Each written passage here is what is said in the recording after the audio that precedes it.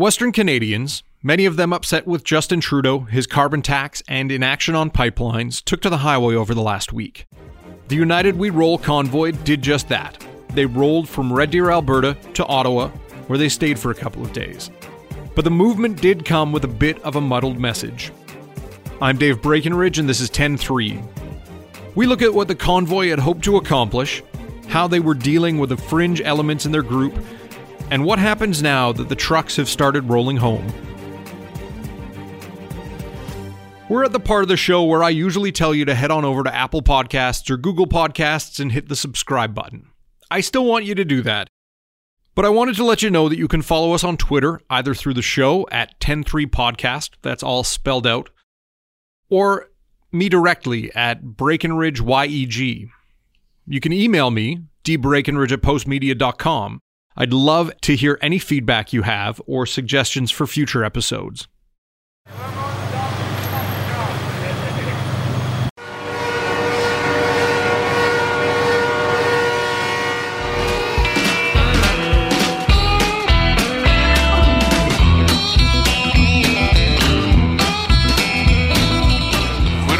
Shut down the oil sands. We have over 100 years supply of oil in the oil sands, and for Trudeau to come up and want to shut it down is basically a slap in the face to every Albertan, BC, anywhere out in the West Saskatchewan where we're looking at jobs and oil and the economy. And we have to remember that oil is used for a lot more than just powering vehicles.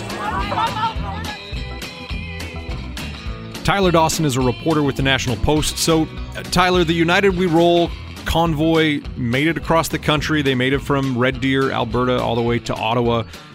What did the whole thing achieve, do you think?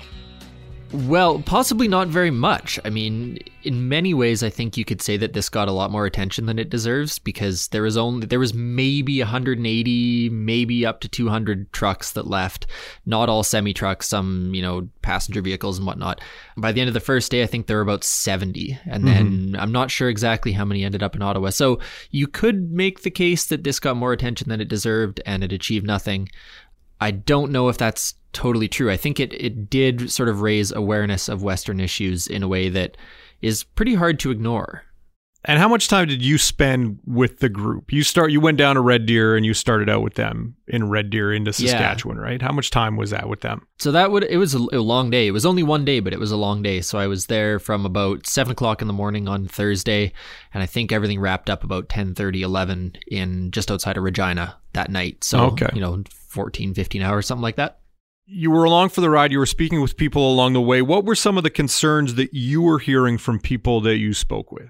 Yeah, the people I talked to were mainly concerned about pipelines. That was supposed to be the focus of this convoy, compared to some of the earlier iterations of convoy planning, in which there was all these sort of other issues like migration and the UN and things like that. So this one was supposed to be about pipelines. The folks that I talked to were mainly concerned about pipelines. Obviously, there were signs and banners protesting other things, but the folks I talked to were concerned about the carbon tax. They were concerned about pipelines. They're concerned about jobs in Alberta, the state of the economy, that sort of thing. What kind of signs were you seeing? You were talking about signs that were wanting to raise other issues. Yeah, so there was one truck specifically that got a lot of press and photos of it in the news, and it had sort of a no column of things that they didn't want and a yes column of things they did want, and among those things were no to the UN compact, yes to charging Justin Trudeau with treason. It takes all kinds, I guess. There was a wide array of views that were represented there, not all of them firmly sort of in the Canadian mainstream. There were some fringe views for sure. And the people who you were talking to that were raising concerns about pipelines or economic issues, what were they saying about the fringe views that were present as well? The folks that I talked to said basically that they were trying to maintain a narrow focus because they thought that the fringe views sort of ran the risk of taking over the convoy and ran the risk of that getting all the attention and sort of overtaking the issues that they felt were important. And to some extent, I think that has actually turned out to be true, because the media coverage of the last few days, I would say, has focused considerably on on the fringe views and less so on, the legitimate concerns about the economy. So all that said, what was the ultimate goal of what they were trying to do? Well, I think sort of fundamentally was to raise awareness. Driving across the country was never ever going to get another meter of pipeline in the ground. It was not going to change the views of the First Nations along the pipeline route that object to it. It was not going to change the ruling by the Federal Court of Appeal. But I think the idea was that, sort of blue collar workers are not generally known as a group of people who are protesting and rallying and marching. When students in Montreal go and have their annual riot, you kind of expect that, less so for a bunch of guys that are out on the rigs every day. So in that sense, I think it was, even though it wasn't that many people, even though it was sort of a disparate message, even though there was lots of criticism to be leveled at them, I do think that the fact that anybody was willing to do this says something about the depths of the grievances. And I think there was certainly a certain level of awareness raising from the convoy itself. And as well, a lot of people were along the convoy route, waving and honking with banners and stuff like that. So there, even though there weren't that many vehicles, there are other supporters who are out there. So I think it was an awareness raising effort more than anything in the end. Do you think that the movement in general has kind of faded? Like you saw a peak late 2018 as you'd get these fairly large protest rallies in places like Calgary when the Prime Minister was in town, and rallies across Alberta that saw lots of people show up, that there seemed to be this big groundswell of frustration with federal policy around oil. And, there were some fringe types who would show up with signs that showed the Prime Minister being hanged for treason. But overall, it seems that some of that has kind of faded away. And especially when you talk about a convoy where it started out with only about 200 trucks and then, 70 to 80 or however many. Do you think that they kind of missed peak anger or peak frustration with the movement? Yeah, I think there's something to that. There's a couple factors at play, I think. The first is that traditionally this is a pretty busy time of year for drilling. So they're not that there's a ton of sort of exploration drilling going on right now, but, there is the possibility that people were busy with work and weren't able to take a week off to drive across the country. The weather sucks. People might not wanted to have driven across the country. It's also after Christmas and families are sort of generally tightening belts this time of year and might not have wanted to spend the money on gas. So I think there's some logistical reasons why why it wasn't as big as it could have been. But yeah, you saw in the weeks sort of throughout December coming into the new year, you saw a lot of action from the province in terms of trying to help this sort of thing. You had rail announcements. You had curtailment on production of oil. You saw a rebound in oil prices that had, scared everyone quite a bit. And I guess that would have been late November maybe. So I think there's something to that there was this anger, and then sort of as much as could have been done was done in the late parts of last year. I don't know how much that has truly eliminated the frustration, but I think maybe it took the edge off it a little bit.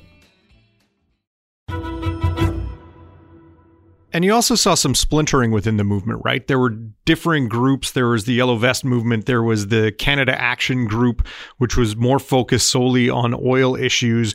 And then there were supposed to be two convoys. One of them got called off. And now apparently there were even divisions within the group who did the convoy, despite the name United We Roll. I think there were some people who weren't happy with a lack of talk on certain issues. Where are these divisions coming from? Yeah, it's actually been a bit complicated to follow. It's been a nightmare. There were two original ones way back when. This would have been early December, mid-December sometime, I think. You had a Yellow Vest convoy. You had the Canada Action convoy. The Yellow Vest people proposed joining forces with Canada Action. They said no. We don't want to be associated with extremists. But then the Canada Action convoy failed or shut down or whatever. Then the Yellow Vest convoy split in two, one headed sort of by a guy named CJ Clayton from Vancouver and the other by Glenn Carrott, who ultimately was the United We Roll organizer. And then the whole thing kind of got handed over to Glenn. very much at the last minute. He pulled the most of it together in only a couple weeks. And so there are these divisions, certainly in terms of politics. I think that's probably the big one. I mean, everyone is sort of, united on the idea that pipelines are important and we need pipelines, and the carbon tax is bad. So in terms of those two issues, there's a fair bit of coherence. The division is mainly whether or not there is space to discuss things like immigration, I would say. Certainly that's the most controversial of the bunch. And the Yellow Vest movement sort of owes a lot of its original strength to fears over the UN Migration Compact. So that has been a pretty significant thread sort of running through all of this. Yeah. And I mean, it hasn't done a lot of good for the perception of the group. If you were looking at social media and some media coverage of the convoy, and even once it reached Ottawa, some of the people that had kind of latched onto it, you couldn't go very far without hearing someone claim that the whole movement is full of white nationalists. How did Glenn Carrott handle that criticism?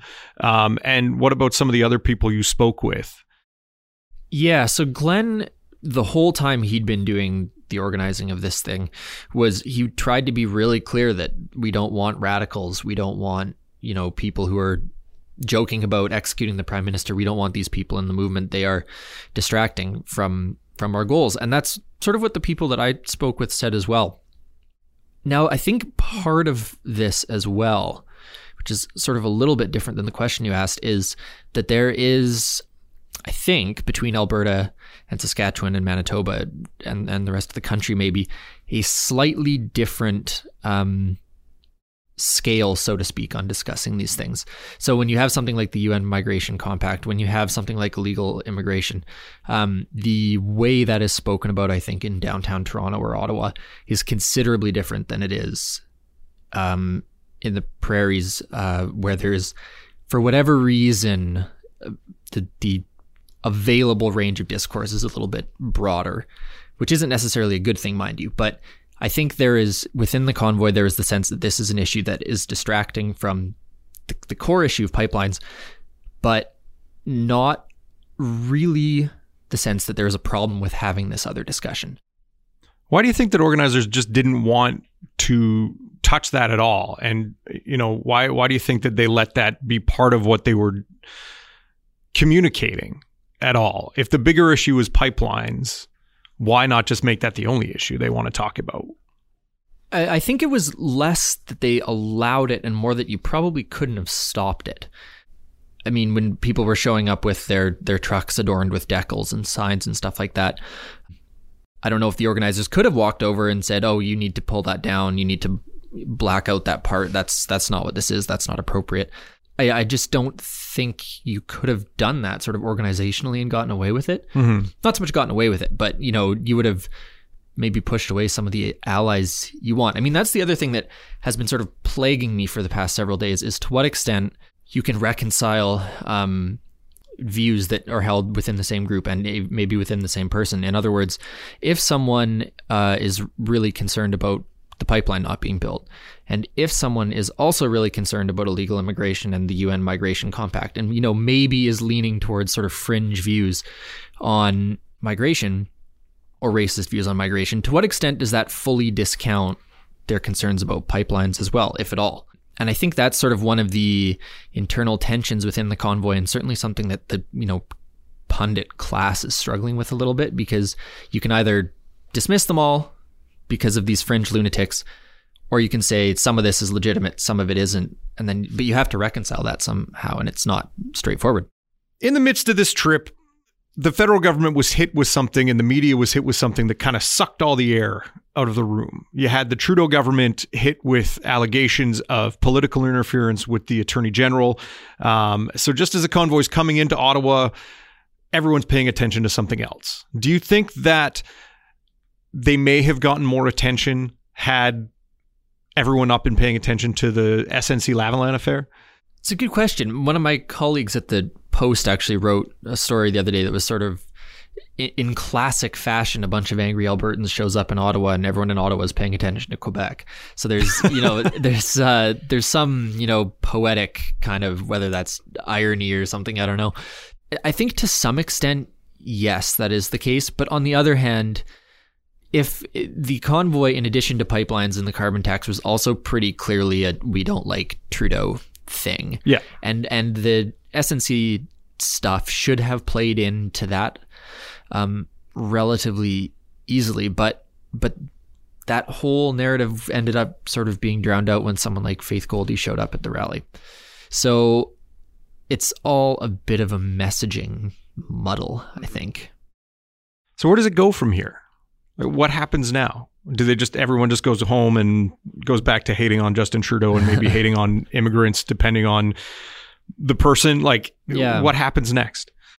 Possibly nothing. I mean, certainly some of these guys are political people in the sense that they will be involved with campaigns for the UCP in the upcoming Alberta election and door knocking for folks in the federal election, whether that's for Maxime Bernier or for Andrew Scheer's party. Now, I think that's maybe the outstanding question a little bit in terms of the political picture overall and where these grievances are funneled, and that's where does it help Maxime Bernier or is it, or I mean, these people aren't going to vote Liberal. Mm-hmm. But do you have anything of a vote split on the right? I don't foresee that being an issue in Ontario particularly, or the Maritimes. It may be in Alberta and Saskatchewan in some ridings. Right now, the People's Party of Canada is polling at about 2-3%. Could he get a bump? Could Maxime Bernier, who showed up at the big rally in Ottawa, does he get a bump out of all of this? Or are people either not paying attention or feel that he's a racist as well? Like, where does that all play in here politically? Yeah, I mean, I think he could get a bump out of this. I don't really know what Bernier's endgame is here. The problem, I think, for him is that the support he has is probably so disparate that it maybe would influence a riding or two here and there. But, if this anger is channeled in any real way towards a fringe party, maybe that doesn't show up in the votes, but maybe that shows up in fundraising and things like that. I'm not too sure. Certainly that anger needs to go somewhere, and it's whether or not Andrew Scheer, I think, chooses to harness it. And if he chooses to harness the migration fears and stuff like that are moving towards the fringes of what you can sort of say in Canadian politics. Does he leave that be? Does he leave that to Maxime Bernier, or does he sort of try and do what Kelly Leitch and Chris Alexander did in the last federal election and court some of that? Yeah. And does that hurt him with mainstream voters? Yeah. I guess we'll see. There's a lot of time between now and the federal election, and a lot of politicking to be done. Yeah, it doesn't feel that far away, but on the other hand, it really does. Yeah. Tyler, thanks for your time. Thanks for having me. 10-3 is produced by Carson Jarama, audio from Errol McGinn in Ottawa.